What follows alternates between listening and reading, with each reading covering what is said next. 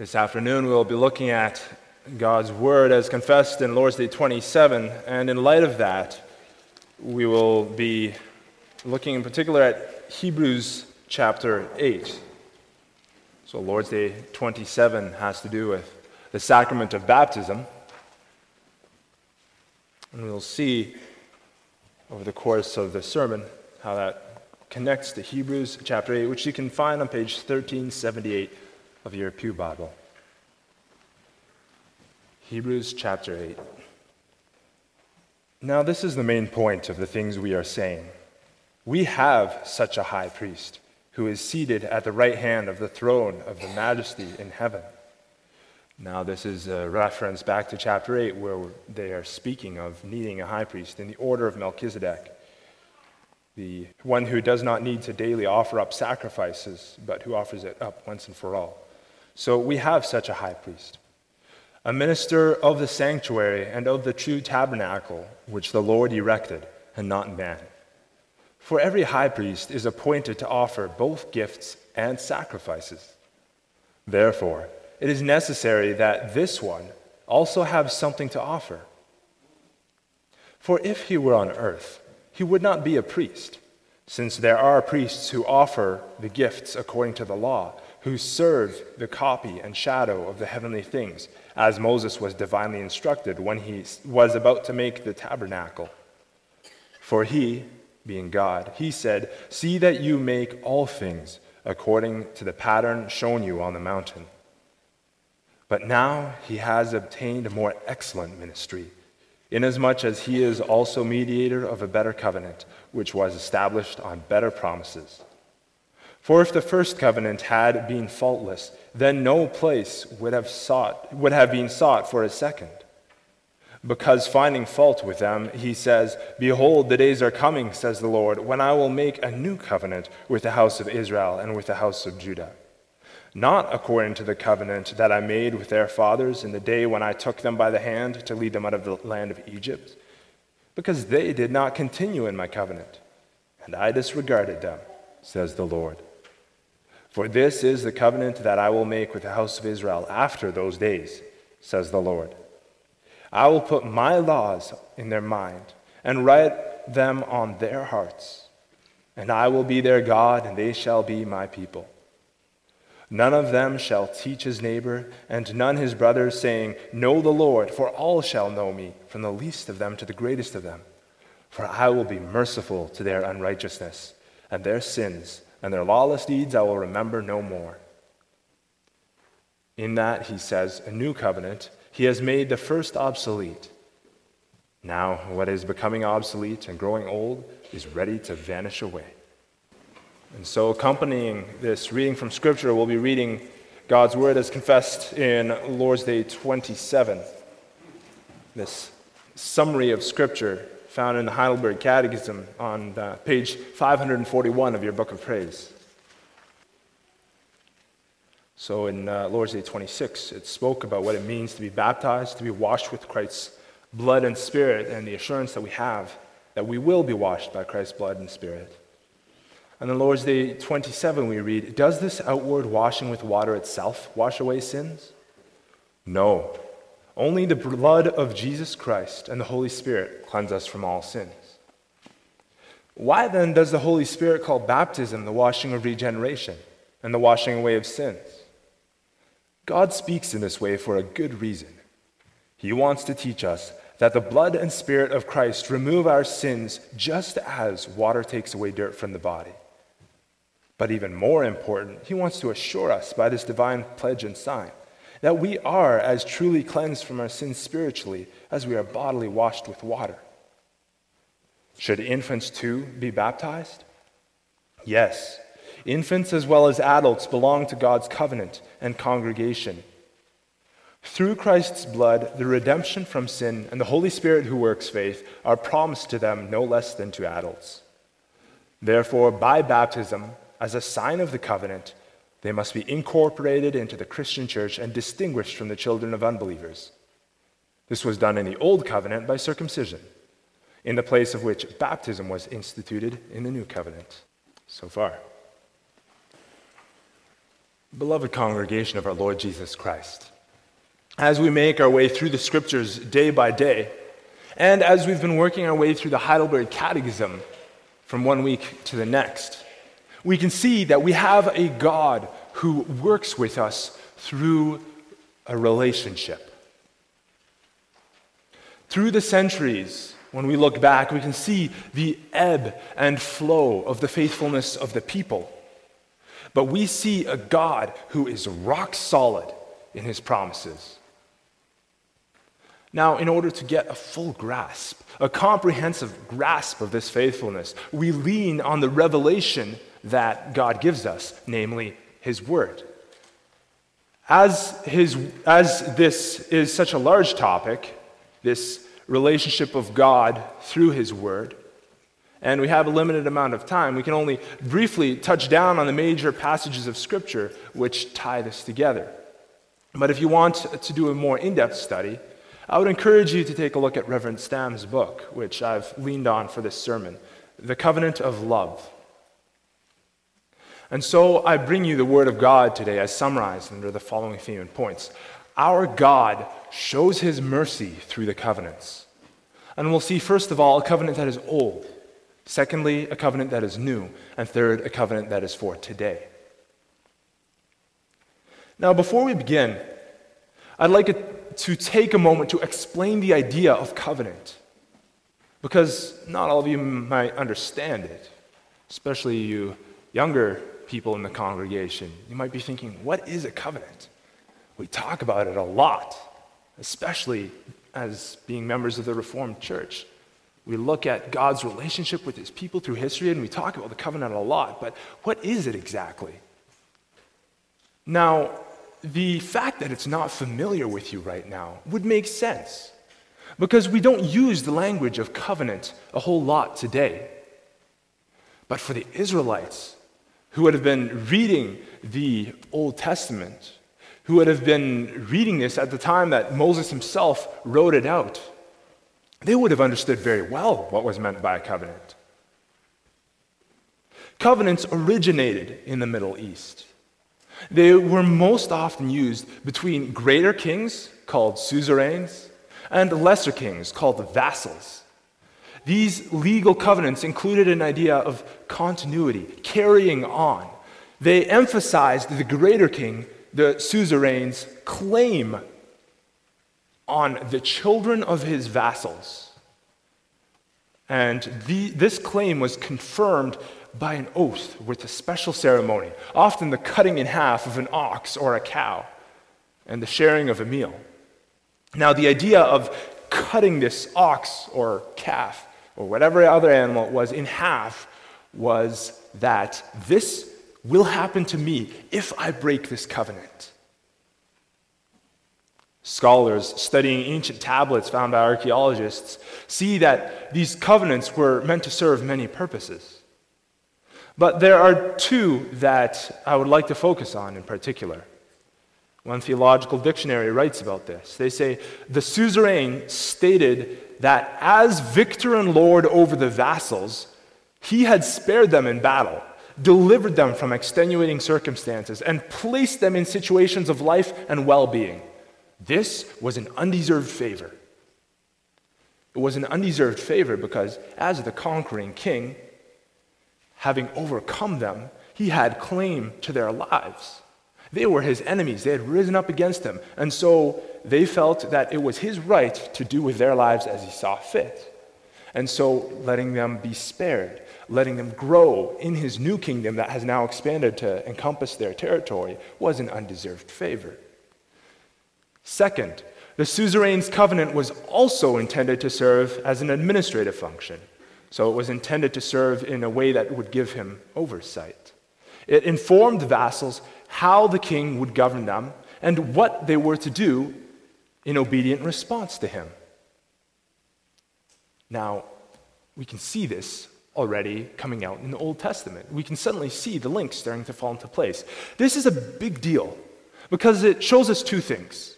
First, that God is a relational God. He works with his people in a way that makes sense to them. Because of this, they could never say that what he said was not clear. in that they did not really understand what he meant. Second, although he works in a way that makes sense to them, God still brings his own perspective on it. So he uses the language of covenants, which is familiar to them, but he reshapes it in a way that applies to his relationship with his people in that particular way. And the dictionary carries on, saying these two purposes, the reminder of deliverance and the information on administration of affairs of daily life, appear in Yahweh God's covenanting with his people, but they appear in radically different ways. The main difference that God brings to the concept of covenant is one which he has made clear since the very beginning, since the fall. That is the fact that since man fell, he can't uphold his side of the covenant. Therefore, there are not two owners, so to speak, of the covenant, like you would find in a covenant between a greater king and a lesser king. Then both of them would be equally owners of this covenant, this legal obligation. But no, there are no two owners of the covenant, but there is only one, God. That is why again and again through Scripture, in passages like Psalm 89, verse 34, Jeremiah 33, verse 20, and so many others, God calls it my covenant. He is the sole origin of this covenant. And that should be a huge comfort to us, because it means that he not only supplies the requirements of the covenant, but we can also be sure that if we turn to him, he'll give us the way to fulfill this covenant. So, to get a better picture of what is all wrapped up in the idea of covenant, let's work our way through the pages of Scripture. There's a lot of information to cover, so I hope it's not too overwhelming. We'll take it slow. The first chapter that I would like to discuss takes us right back to the very beginning. This chapter establishes the need for God to begin a relationship of mercy with his people. Prior to this, God was simply their king. He ruled as supreme over their lives, but mankind rebelled. Genesis chapter 3. Man wanted to be ruler over his own life and to be equal with his Creator. Now, the first revelation of God's mercy can be found in Genesis 3, verse 15. Here we read the words, "And I will put enmity between you and the woman, and between your seed and her seed. He shall bruise your head, and you shall bruise his heel." God is speaking to the serpent at this point in time. And he's saying there's going to be a struggle. There's going to be enmity, anger, animosity between the seed of the woman and the seed of the serpent. And then it refers to a specific member of that seed. He will crush your head. So in this, it contains a revelation of the essence of what's behind a covenant. First of all, it's God that establishes this relationship. The fall brought man into league with Satan, but God broke this bond between man and Satan. He chooses the side of man against Satan, putting enmity between the two of them. This relationship also extends to their seed. It's not just a claim that God lays on Adam and Eve themselves. No, it's a claim that he lays through their seed. And the struggle will be decisive. There will be a Messiah, there's the promise of a Messiah, and there's a promise of a serpent, or crushing of that serpent. Next, we can go ahead to Genesis 8, verse 8 and 9. There, we read about the flood and the covenant with Noah that comes after the flood. Now, this covenant is a very general covenant that God makes with his people. The forces of nature are bridled. And because this was the case, this is often called the covenant with nature. The thing that makes this covenant unique is that it assures man only earthly blessings. However, it rests on the covenant of grace, in that this covenant too came out of the grace of God. Mankind received unmerited favor. This is all God's mercy. He receives blessings that have been forfeited by his sin. Because of this, the covenant that God makes with Noah here is an attachment to the covenant of grace, because it's an extension of God's grace through to his people. Next, we move ahead to Genesis 17.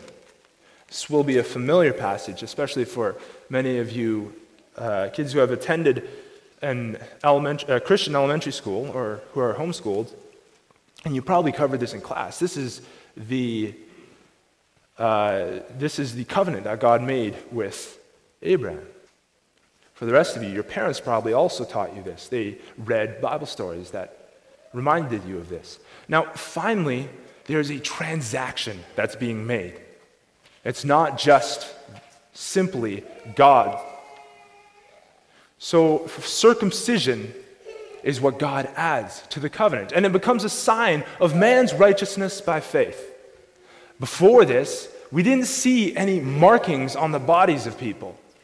Although there were religious families, we see earlier in Genesis references to the sons of God and the daughters of men.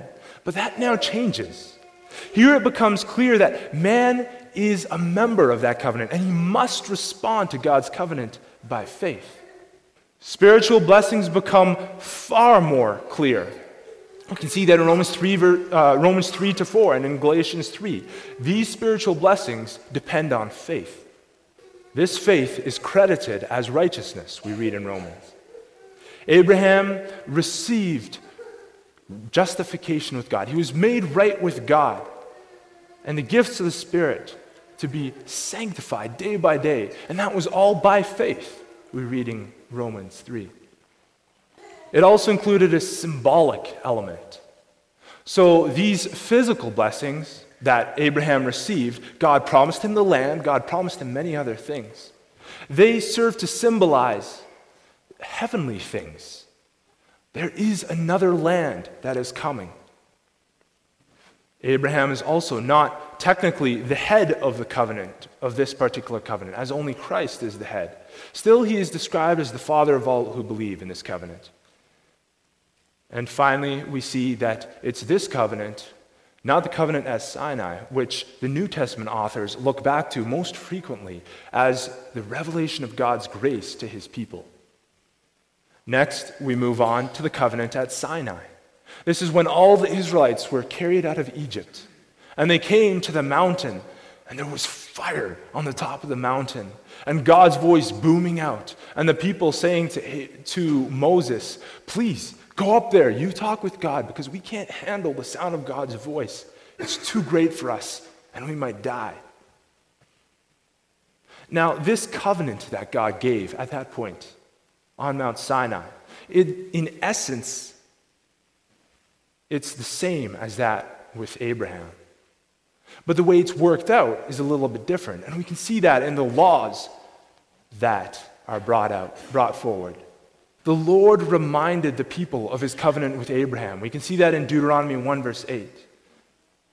And we can see that Moses himself also realizes that this covenant that is given on Mount Sinai is based on that covenant with Abraham.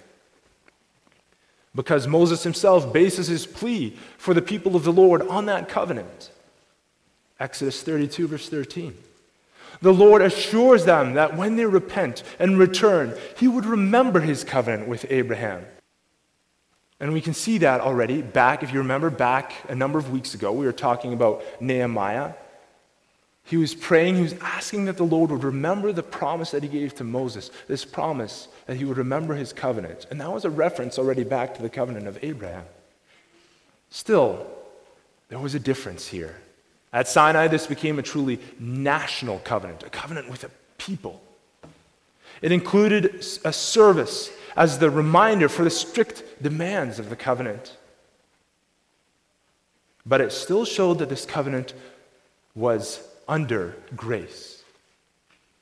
The conditional element of the covenant was not so much a focus on whether or not God would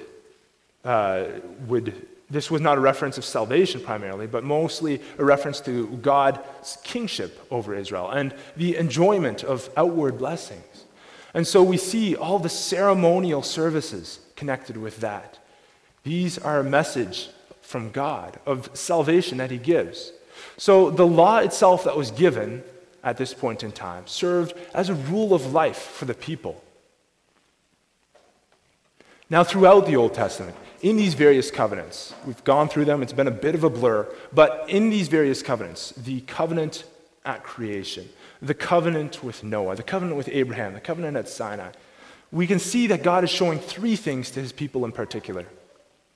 First, we see that it is God who reaches out first.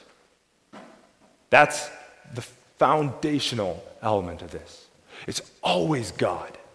God who reaches out first. He is the one who establishes the covenant, and he's the one who upholds it. Second, we can see that God isn't just interested in outward obedience. That simple outward obedience is not enough. But God is interested in the hearts of his people. He wants their hearts. Third, we also see that time and time and time again, the people of God are covenant breakers. Faced with God's goodness, his grace, and his blessings, they turn away. They can't uphold their end of the covenant by their works. And so, by these covenants, God is showing to his people how much they truly need their God. How much they need his mercy, how much they need his grace, and how much they need redemption. And this brings us into the new covenant. Now in the New Testament, we see how God puts flesh to his promises of redemption. He has reminded his people up to this point in time, all right, you need to look to me. You need to keep relying on me, looking to me in faith. And now he puts flesh on that. His people have longed for a Messiah. They have been brought to the realization that what they themselves can do will never be enough, that they will keep on turning away. And so God introduces a new covenant, the covenant of grace.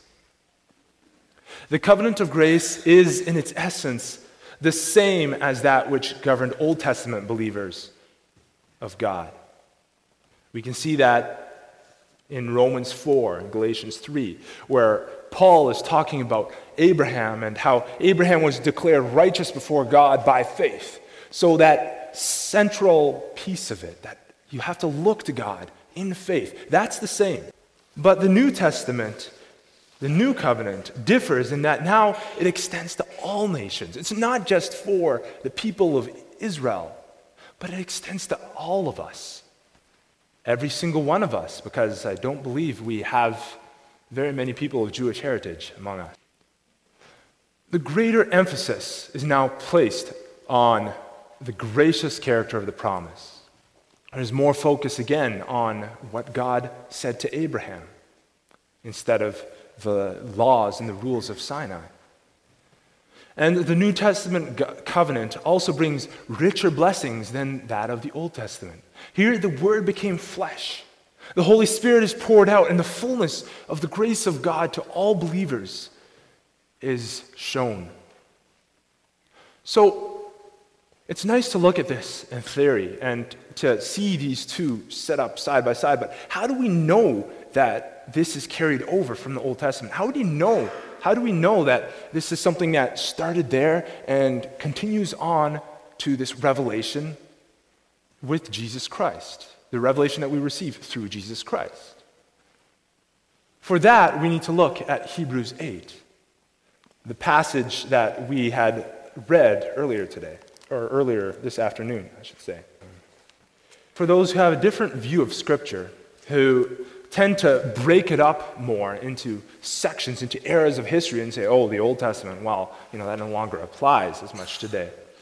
This passage presents them with a bit of difficulty because this chapter in Hebrews points out that there is a connection, that there is a continuity between the Old and the New Testaments. And it does it with a clarity that makes it difficult to deny. So what makes this the case? Why is this the truth? Hebrews 8 has in it a significant quote A quote from a famous prophecy in Jeremiah 31, a prophecy about the new covenant. This was something that they were already speaking about in the time of Israel, this new covenant. There are some who have difficulty with referring to God's relationship with his people in the idea of covenants. Or if they do understand it, they may tend to think that it's mostly an Old Testament kind of thing. But Hebrews 8 proclaims loud and clear that the new covenant is what God is proclaiming here. It's reaffirming earlier covenant promises, and it's showing how these blessings are expanded in Jesus Christ, how they find fullness there. And it's something that directly ties into the New Testament. Jeremiah 31 highlights that the promise in its strictest sense is unconditional. This promise guarantees inward grace. In fact, the promise works grace in the heart of man. This is made especially clear through the sacrament. The sacrament doesn't seal something that's conditional, but it seals a promise which has been fulfilled unconditionally. As Jeremiah himself writes, I will put my law within them, and I will write it on their hearts, and I will be their God, and they will be my people. Now we know that not everyone who takes part in the sacrament, who has received the mark of the new covenant, who has been baptized, believes.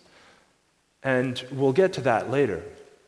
But in short, we can see that there is a living relationship with God that's enjoyed by believers only.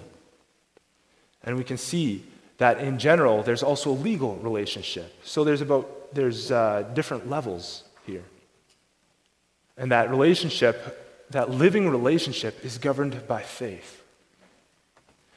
So we look to Jeremiah 31, verse 32 in particular. There we read about a reference to a new covenant. That's the connection that's brought in to Hebrews 8. And we ask ourselves, how do we understand the fullness of this? Which covenant is made new by this covenant?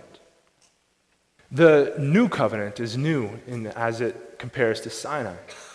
Jeremiah points out that this new covenant is not like that covenant. Before Sinai, the covenant was one which was shared by word of mouth from one generation to the next. But when the Israelites reached Sinai, God had Moses write down these commands of the covenant. And what was the result of that? Did they become more faithful? No. They became less so.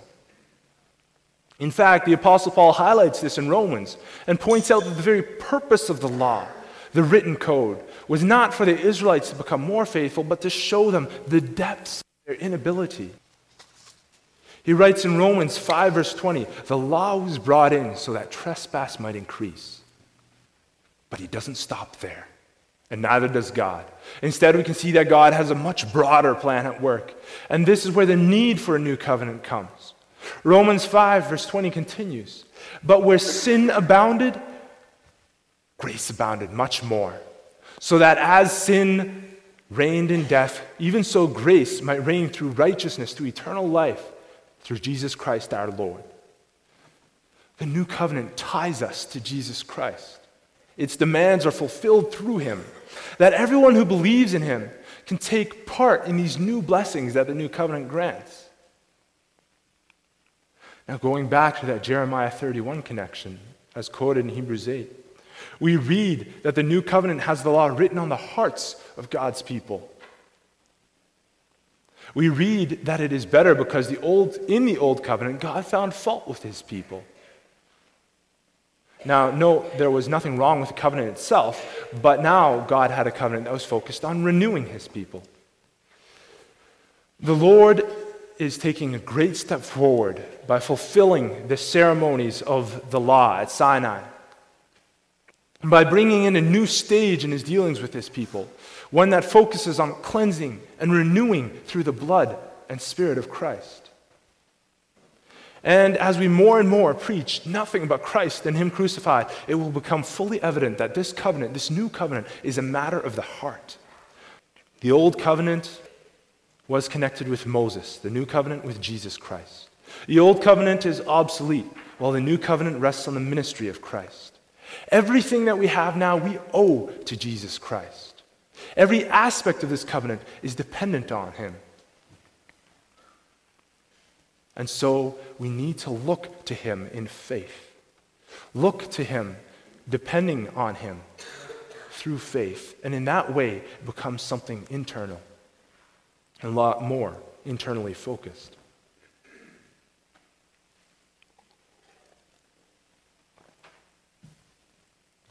So with that broad perspective, where does that leave us for today?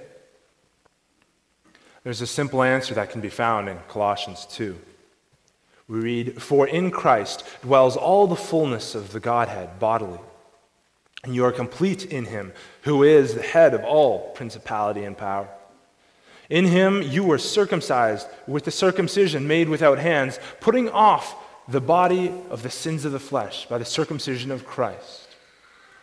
So we see that connection from the old to the new. The circumcision, that sign of that old covenant, being brought into the new through Christ. So we were circumcised with the circumcision made without hands, putting off the body of the sins of flesh by the circumcision of Christ, buried with him in baptism, in which you also were raised with him through faith in the working of God who raised him from the dead. For you being dead in your trespasses and the uncircumcision of your flesh, he has made alive together with him, having forgiven all your trespasses, having wiped out the handwriting of the requirements that was against us, which was contrary to us. And he has taken it out of the way, having nailed it to the cross. Circumcision of Christ is the clear covenant connection here. No Jew would look at this passage and mistake it for anything else than a reference to the sign and seal that accompanied God's covenant promises. And so the circumcision of Christ is a spiritual one that we receive. And by this spiritual circumcision, by his putting off of sin, by this, he accomplished it in himself. He accomplished it by suffering and death. In that way, he took on the requirements of the law that we could never fulfill. Just as circumcision was a sign of the cutting away of the sins of the flesh, so Christ's death was a sign of the cutting away of our sins. And we see in this passage that it's intimately connected with baptism. We have died to sin. We have been buried with Christ through baptism, in which we are also raised through him by faith in the working of God. This is a beautiful promise. And this is a stunning reality. Because it means that all who are baptized into this new covenant, including children. Just as they, by circumcision, received the promises in the Old Testament, they now have also received the sign and seal of the new covenant promises, which are obtained by Christ. So now we share in it in faith. We are called to look to God, to look to Christ. This is a word of joy for us because we can trust that we are in a relationship with God. He does look out for us and provide for us. And he not only provides for us, but also for our children. So let us rejoice in this, brothers and sisters. Let us train up our young people in the reality of this situation, this truth. Build each other up in this reality and train your children to love the Lord and to look to the one who has shown his faithfulness through all generations, to look to the one who not only supplies the demands of the covenant, the one who not only supplies what we need to follow, but the one who supplies the fulfillment of the covenant if we look to him in faith. That's the grace that's shown to us. Let us encourage our children to look to him. And let us look to him ourselves. For he is our God, and we are the people of his pasture, the flock under his care, who share in his covenant because of Jesus Christ, his Son. Amen.